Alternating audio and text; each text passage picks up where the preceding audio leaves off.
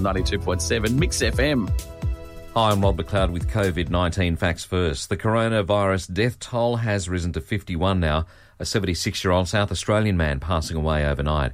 There's now more than 6,000 cases confirmed across the country.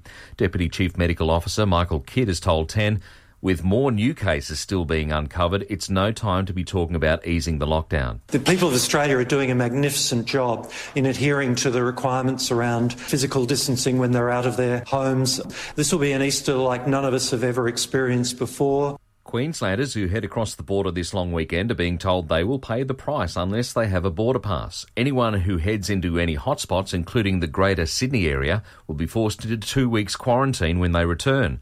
Premier Anastasia Palaszczuk says now is not the time to head south. This is no time to be travelling past the border. There is real risks that you pose not only to yourself and your family but to other Queenslanders if you choose to go into some New South Wales hotspots. Police have confirmed New South Wales Arts Minister Don Harwin has not been fined after being busted at his holiday house in regional New South Wales during non-essential travel bans. The senior minister has now reportedly returned back to Sydney. And a Malaysian man has walked 120 kilometres home to avoid infecting anyone along the way. The man had just returned to the country from Japan and was worried he was infected, so chose not to take any public transport. And to make a good story even better, he ended up adopting a dog along the way.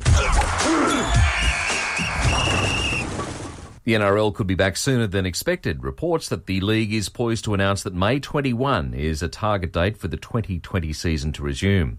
Rugby Australia has asked its players to take a 65% pay cut for the next 6 months. Australian all-rounder Elise Perry has been named the Wisden Female Cricketer of the Year for 2019. Perry also named one of the 5 Cricketers of the Year, the first female player to achieve the double. And get news and sport when you want. Download our app now.